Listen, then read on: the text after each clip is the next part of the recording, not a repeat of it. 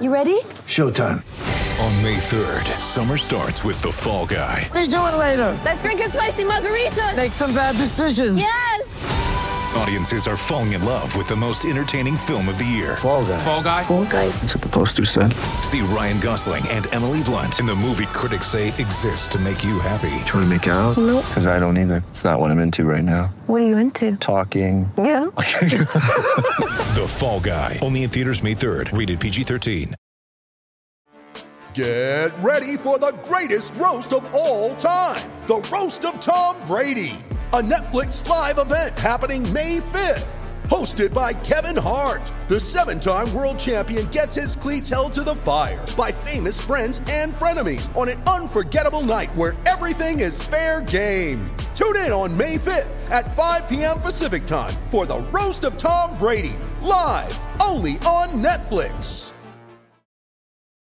It's only a kick, a jump, a block. It's only a serve. It's only a tackle, a run. It's only for the fans. After all, it's only pressure. You got this. Adidas. I'm starting to sweat. There was so much action.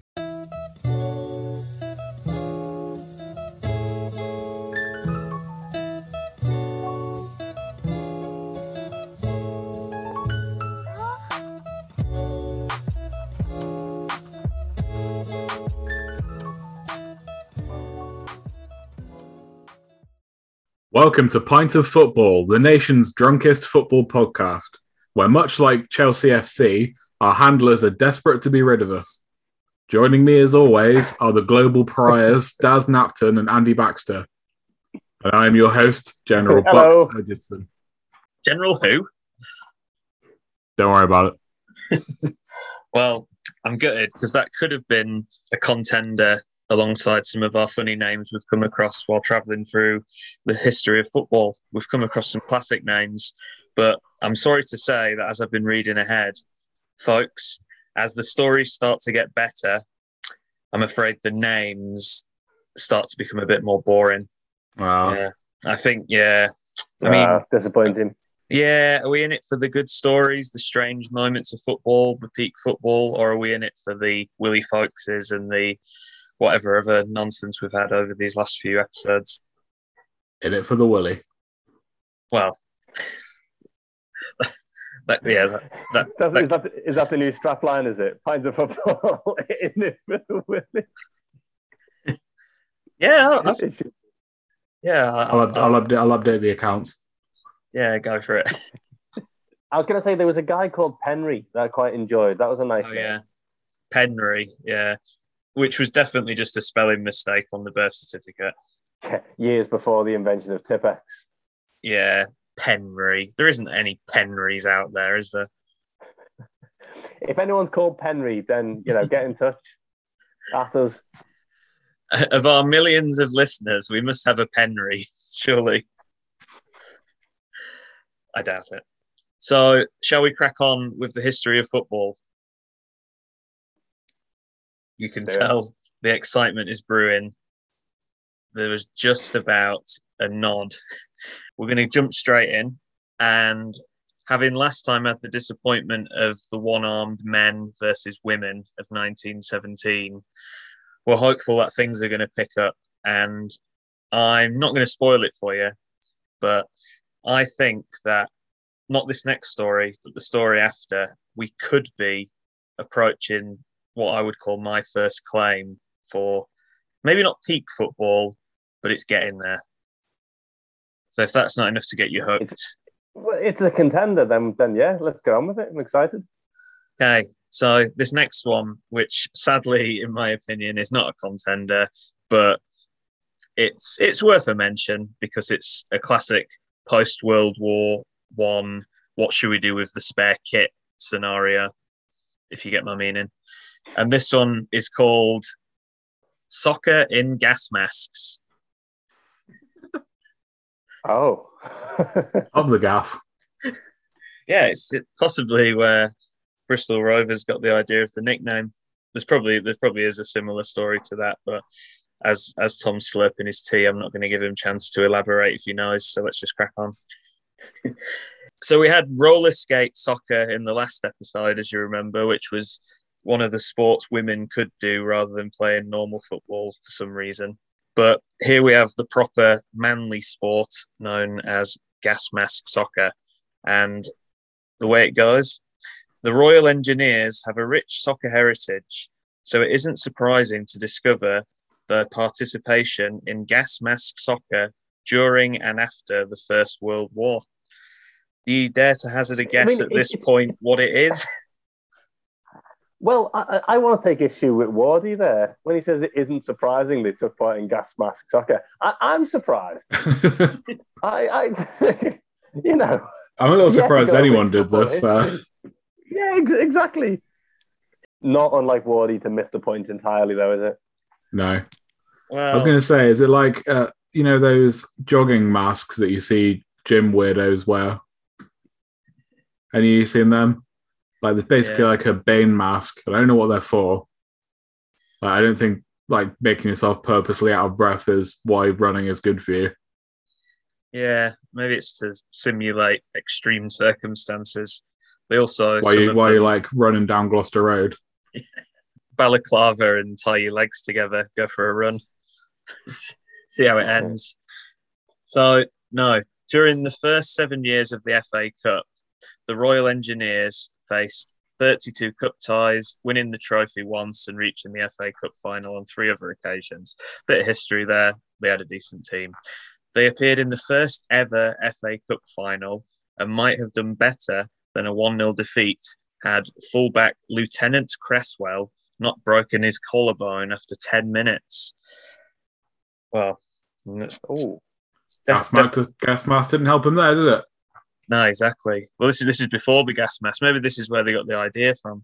Maybe it's got some sort of, what's that gas you can breathe to numb pain? Cannabis.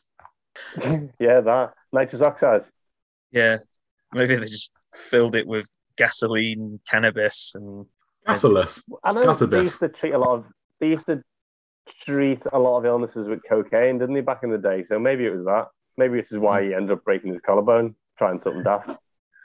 Maybe. Well, I suppose. Odds Ultra got the shits. Have this line. You'll be right as rain.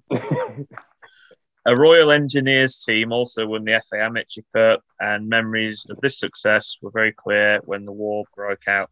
The gas mask games became a regular part of the training towards the end of the war. So I guess it's possibly at this point coming clear that it's a fitness regime, maybe? Like you were just saying. It is a bit like the dweeb masks that you see in modern society. So when the whistle went for kickoff, each player had to take out his gas mask and fit it. So they didn't even fit it. Why wait for the whistle to blow? That's like the modern day equivalent of everyone coming out without the boots on. Ref blows the whistle. Everyone quickly gets on the floor and has to lace up. Just panics, yeah. Apparently, the one rule was a player wasn't allowed to touch the ball until the mask was properly secured. So they took it seriously, obviously. I don't imagine that Wardy's elaborated on this for a minute, but like, it wasn't one of the gas masks with like the kind of, how do I put this, trunks, like with the sort of pipe that comes off the nose and there's like a sort of box on the end, because you could just sort of whip your head round and clatter people with it. Yeah, that's how the volley was invented. It was originally with the trunk of the nose of the mask. A World War II perfect hat trick involved scoring a goal with your gas mask trunk. Well, we might find out in a minute. I wonder if all this talk of trunks ties back to the elephants taking penalties. Oh God, drop it. Didn't happen. By that, do you mean it was fictional? Is that what you're saying? Oh. During the game, the referee would stop the game by whistle and order gas masks to be removed. This time, the masks had to be properly put away before players were allowed to touch the ball. So it was intermittent for some reason. It'd be like 10 minutes with mask, 10 minutes without. Do you think the referee's wearing one? What, with a built-in whistle? Okay. So here we go. Sorry, we've doubted Wardy. We've doubted his lack of explanation. Here is why they did it. The aim, of course, he writes, of course, because we're idiots, was to familiarise the Royal Engineers with the dexterity needed to use gas masks. It was all about how quickly they could get them on and off in a complex situation, such as a football match. So ultimately, yeah, it sounds like it was just some sort of training exercise to get everyone to get used to putting the mask on and off. Officers hoped for no serious injuries, and in the notion of soldiers sustaining injuries in soccer games rather than war combat, consider the case of Eddie Mason. Well, I often consider the case of Eddie Mason. I don't know about you, Tom. Who doesn't? Not a second goes by where I do not consider Eddie Mason's sweet case. Well, that's the thing. I mean, when you've been a member of the Dragoon Guards for 7 years and fought at Marne and Aisne and survived the bloodiest wars in history with hardly a scratch, it's hard not to think of his case, really, isn't it? Such a ripe and sumptuous case.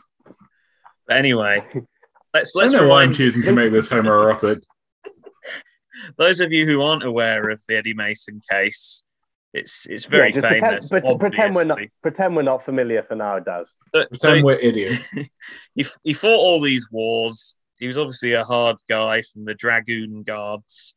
And then in 1919, playing his first game for Hull after the war, he was carried off in the first few minutes and missed the whole season with an injury.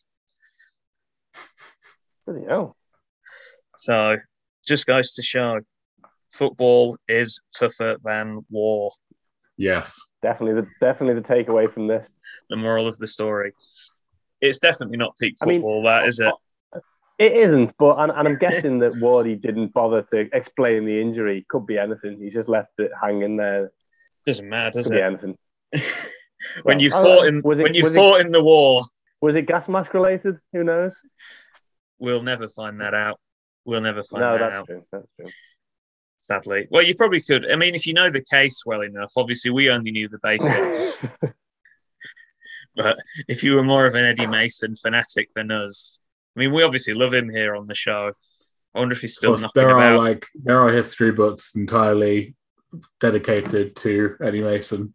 We should get him on the podcast. He must only be 125 by now. Yeah, that's it. Yeah. We'll do an episode. Oh, here he comes now. Hello, Eddie. Was he Welsh? Woo, boy. I'm so sorry, everybody. I'm so sorry. So yeah, should we move swiftly on? Yeah, let's do it. We're going to move on, and this is a big story, and you can tell it's a big story because Wardy is dedicated not one, not two, but 2 3/4 of a page to this one. Shit. It's the big one. Not messing around. It's the big one. It is Wilfred Minter and the goal-scoring feat. Okay. You've pipped my interest, Wardy.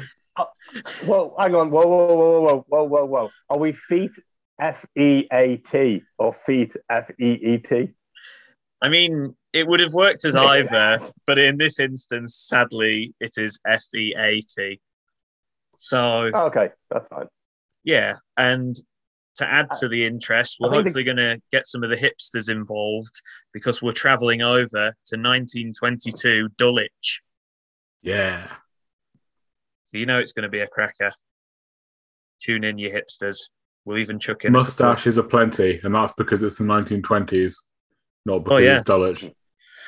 And yeah, it's pretty much well, it will be in November, 100 years ago since Wilfred Minter's goal-scoring feat. So shall we find out what it was? Yes, please. With threats to our nation waiting around every corner, adaptability is more important than ever. When conditions change without notice, quick strategic thinking is crucial. And with obstacles consistently impending, determination is essential in overcoming them. It's this willingness, decisiveness, and resilience that sets Marines apart. With our fighting spirit, we don't just fight battles, we win them. Marines are the constant our nation counts on to fight the unknown. And through adaptable problem solving, we do just that. Learn more at marines.com. Mother's Day is around the corner. Find the perfect gift for the mom in your life with a stunning piece of jewelry from Blue Nile. From timeless pearls to dazzling gemstones, Blue Nile has something she'll adore. Need it fast? Most items can ship overnight. Plus, enjoy guaranteed free shipping and returns. Don't miss our special Mother's Day deals. Save big on the season's most beautiful trends. For a limited time, get up to 50% off by going to BlueNile.com. That's BlueNile.com. Never has one man made such a strange goal-scoring impact on a game than Wilfred Minter did that dark Wednesday afternoon in Dulwich. It sounds good already, doesn't it? I can feel. Such a tease, isn't he? Oh, and that's where it ends. Thanks, Wardy. The occasion was an FA Cup replay in the fourth round of the qualifying stage of the competition. In the original game, previous Saturday, St Albans City and Dulwich had drawn 1-1 in controversial circumstances. Dun, dun, dun.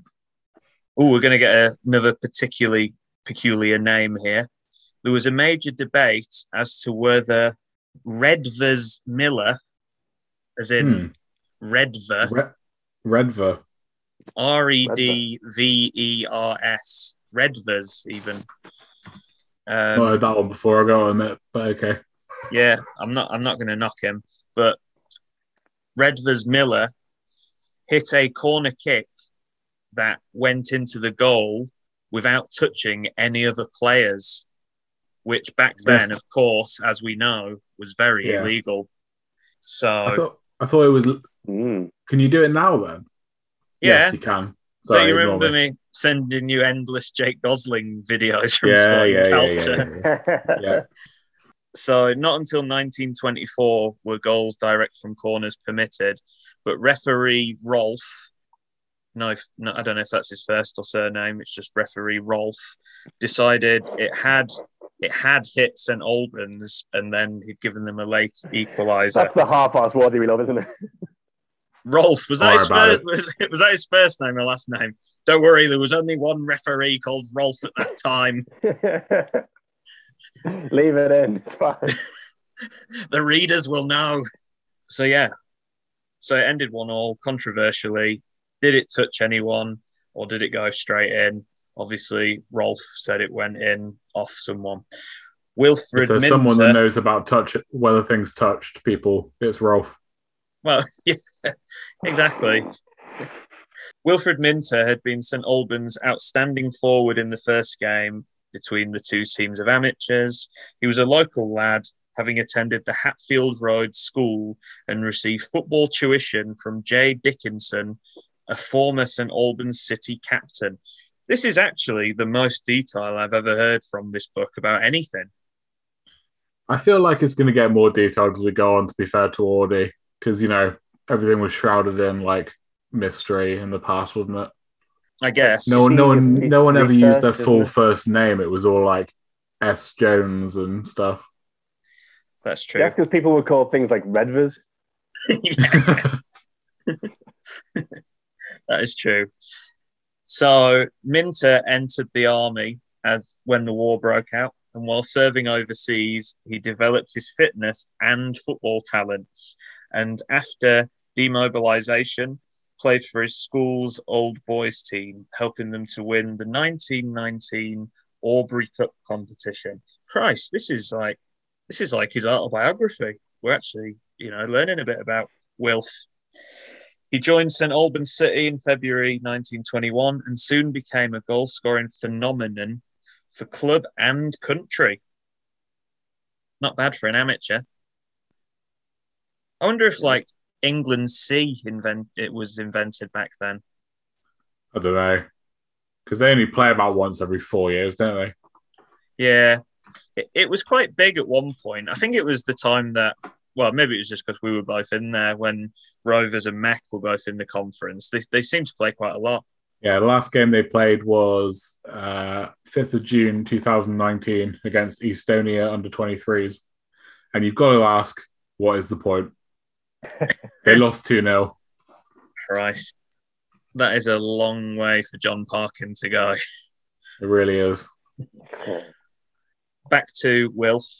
Representative honours followed, but he turned down professional offers to enter his father's business and remain as an amateur with St Albans. He was to create a record which no professional has ever matched. Right, I'm going to take one guess from each of you. What was this record which no professional has ever matched? Oh, that's a I wonder if the corner thing from the previous game is a clue. Did he score from 2 corners? No, because it was illegal. Did he? Oh, Christ. That's a tough one. Tom, anything? When did you say this was? 1922. And when did corners become legal? 24. That's that theory out the window.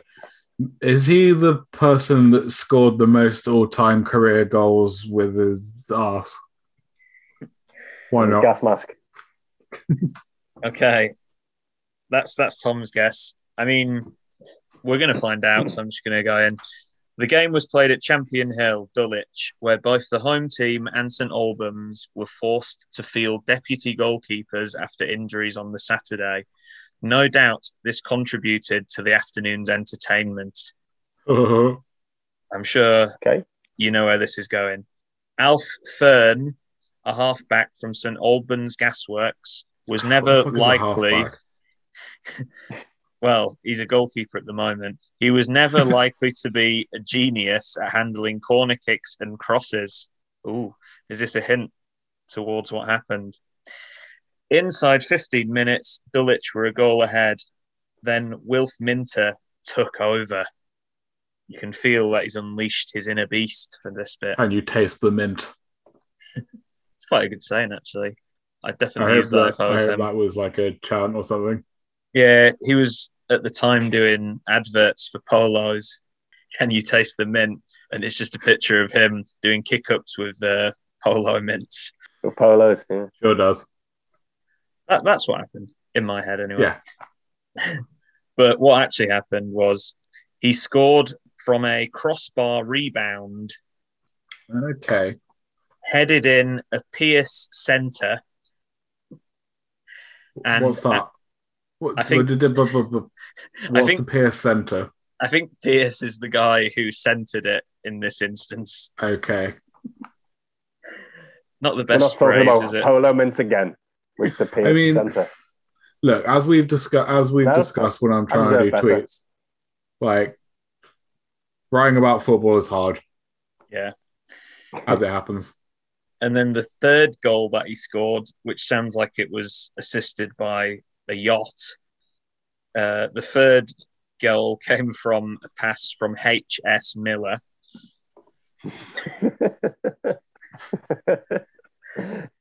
Why would you call yourself H.S. Miller? Has he crossed it from the ship? Is that why no one's ever done it since? This is it. Cool. This is the goal scoring feat. The assist came from international waters. After half an hour, the score was clear cut. Dulwich 1, St Albans 3. Minter got all 3. So half an hour in, and he's bagged a hat trick. During the next half hour, Alf Fern's lack of goalkeeping experience was exposed. Dulwich scored 4 times. After 60 minutes, therefore, the score conveyed a different message. Dulwich 5, St Albans 3. So they've come from 3-1 down to be leading 5-3. Sounds like an absolute classic so far, doesn't it? Yeah, thriller. Like, I feel if you're the backup goalkeeper, you should at least be a bit experienced about goalkeeping. Well, it said deputy goalkeeper. I think it was actually the halfback who went in. Okay.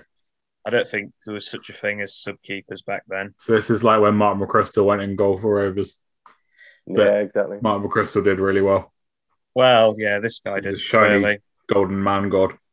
But don't forget, the other team also had a deputy goalkeeper, and Harold Figg had a shot that hit the goalpost. Minter followed up to pull back a goal. Then he shot 2 more goals to give St Albans the lead.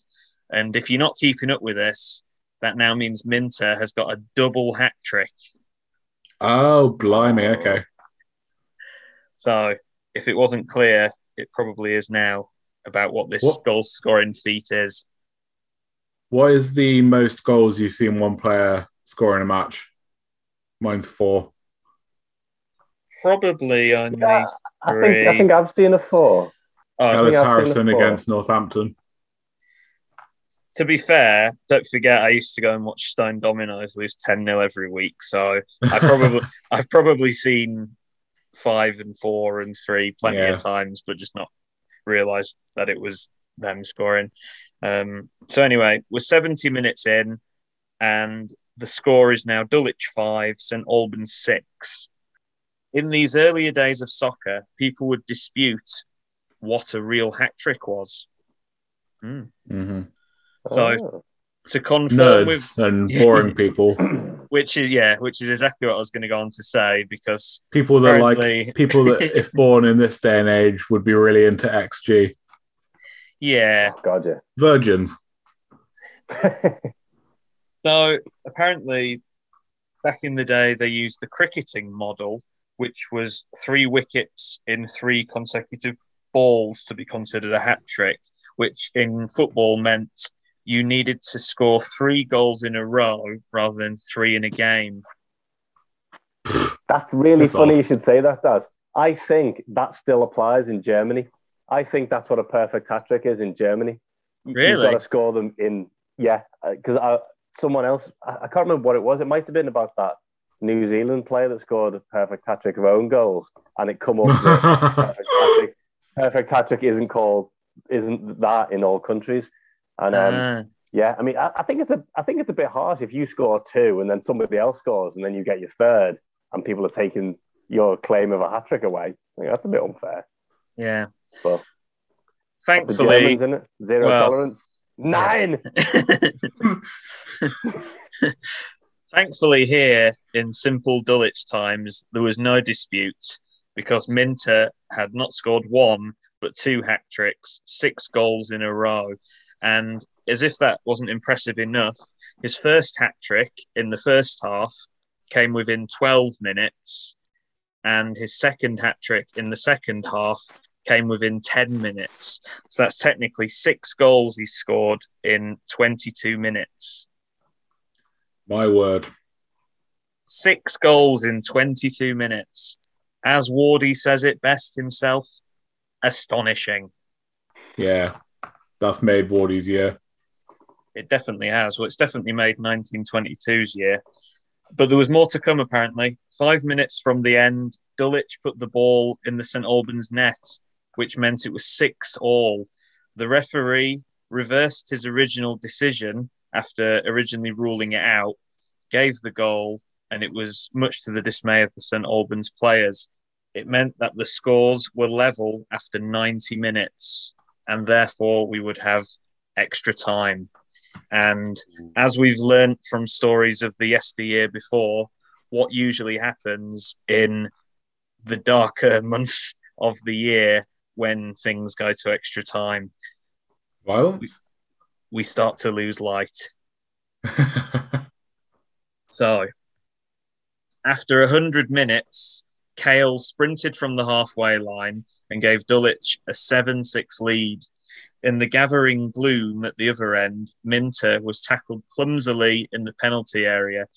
Appeals for a penalty were turned down.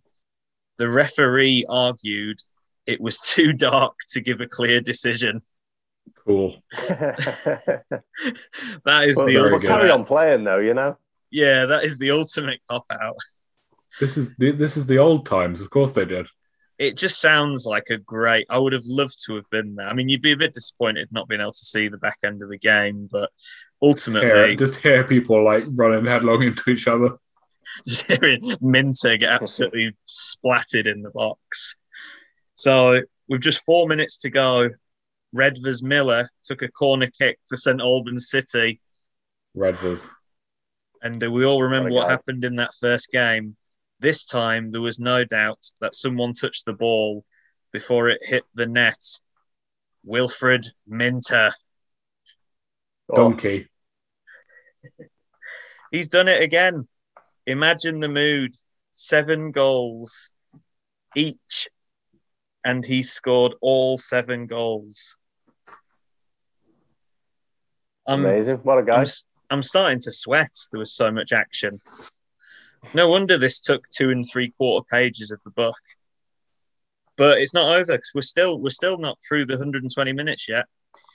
The linesman flags and awards a dubious free kick for Dulwich. Now remember, it's 7-all. Dulwich are at home. No one can see what's going on. Minter's already scored 7 for the opponents. He can't give anything else. Is it going to end in heartbreak? It does. Over comes the cross. Davis heads it in. And the game ends. Dulwich 8, St Albans City 7. Minter with 7 goals nightmare. Is not on the winning team. It's just, that's so unfortunate.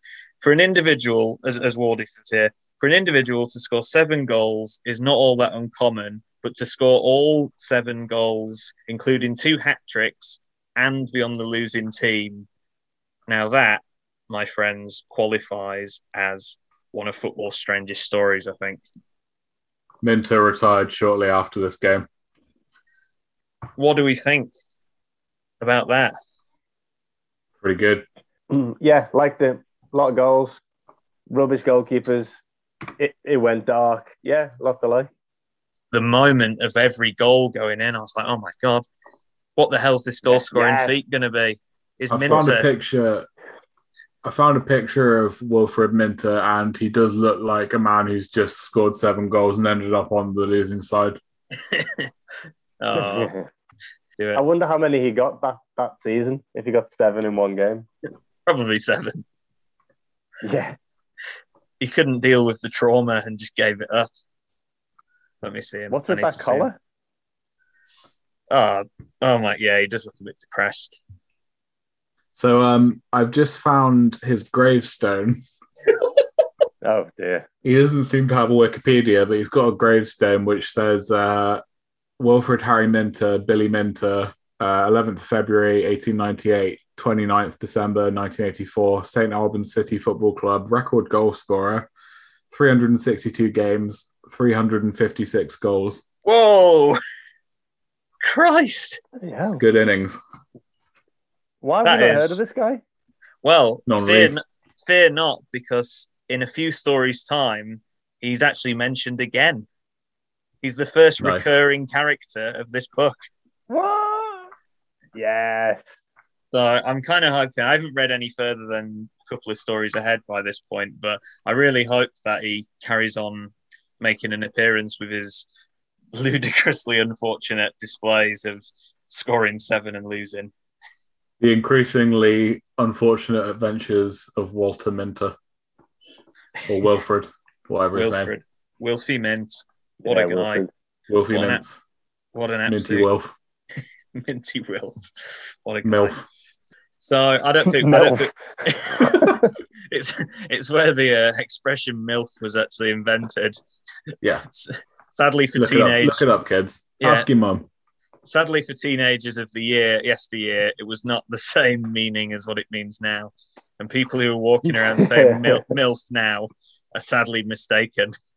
Although Minter did star in a few amateur pornographic films. A few MILFies. Yeah, it's just a tribute to that game. Oh, what a guy. We're not going to have time for the next story, which is a shame because it is called Experimenting with the Rules. But... that sounds great. I think we need to give that one some time, don't we? That makes sense. Yeah, I think we're really hitting the stride of the book now. I think Tom's hit the nail on the head. It almost seems as though there's actual content to base some of these things on now. I'd go for that. Rather than just having guesstimates about whether elephants played or whether a team played on stilts or whether men wore gas masks to have a kickabout in. It's proper stuff now. It's facts. No, I was going to say, I'm kind of glad there wasn't pictures of the game where everyone got ill because they ate place and were like erupting at both ends. I'm glad there's not video footage of that. Oh, imagine if that happened now. It'd be on TikTok and stuff, wouldn't it, instantly? Yeah. Well, tune into Match we of the all Day. saw Michael Owen shitting himself. So we haven't got any other stories to share. I know Tom's got a joke, but did you also have something else that you wanted to say? You look like you're in a mischievous... I don't have a joke. Baxter had a joke. Right, go on then, Baxter. I believe you've got one of your fabulous jokes to finish us off with. I have. It's a good one today as well. I quit my job as a postman after I was handed my very first letter. I looked at it and thought, this isn't for me.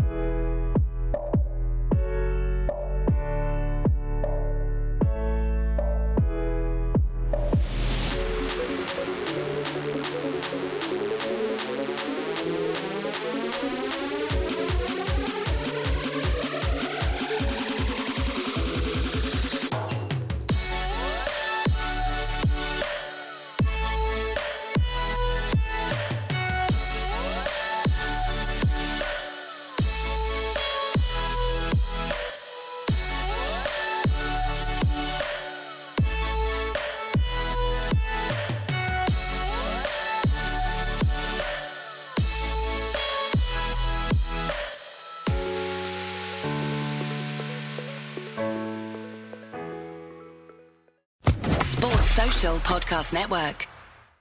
Hello, it is Ryan, and I was on a flight the other day playing one of my favorite social spin slot games on ChumbaCasino.com. I looked over at the person sitting next to me, and you know what they were doing? They were also playing Chumba Casino. Coincidence? I think not. Everybody's loving having fun with it. Chumba Casino is home to hundreds of casino-style games that you can play for free anytime, anywhere, even at 30,000 feet. So sign up now at ChumbaCasino.com to claim your free welcome bonus. That's ChumbaCasino.com and live the Chumba life. No purchase necessary. VGW. Void where prohibited by law. See terms and conditions. 18+.